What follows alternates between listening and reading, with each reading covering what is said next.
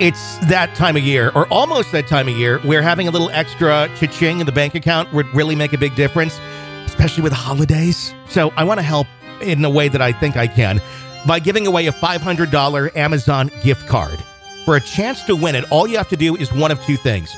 Either A, leave us a review on Apple Podcasts and send a screenshot to contest@realghoststoriesonline.com, or share it out on social media. Let people know that we exist there with a link to our show through your favorite podcast player so others can go and find the show and listen as well.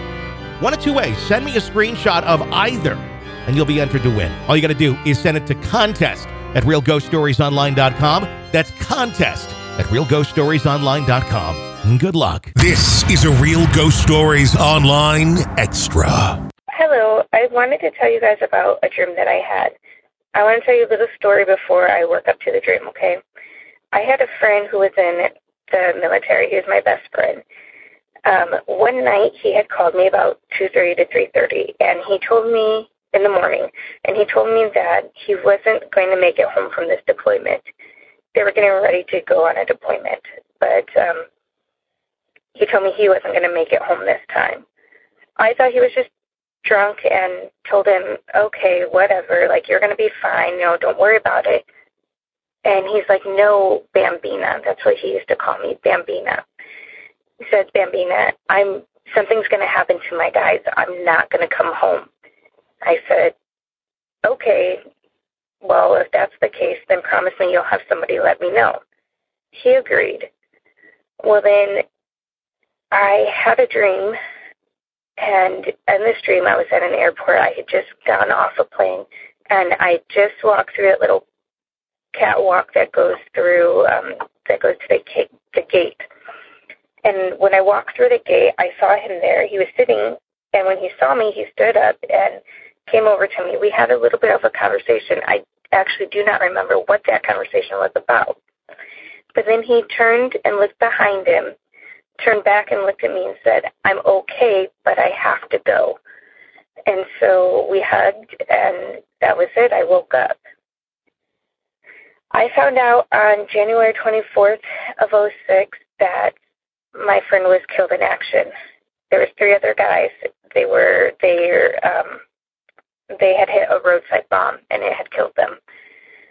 My dream was before I found out that he was killed. I kind of think it was his way of keeping his promise of having somebody tell me. I did have 2 other people tell me. One was somebody that he went to school with. I didn't grow up with him, and she happened to find his MySpace page, and I was his only MySpace friend. And she emailed me and told me about how he would be missed, and I was like, what? Like, I was confused until I figured it out. I looked it up, and sure enough, he had been killed. But also, one of the guys that he served with, his wife had gotten a hold of me somehow. I don't even know how. It was through a messenger, but I don't know how she got my name. And she had confirmed that they were indeed killed. And not her husband. Her husband wasn't with them, but my friend and the other guys. So, like I said, I like to think that that's his way of keeping his promise, and I don't, what do you guys think? If you want more Real Ghost Stories and access to the world's largest audio archive of ghost stories, become an extra podcast person, an EPP. Sign up now at ghostpodcast.com or patreon.com/Real Ghost Stories. Hey, got a crazy family?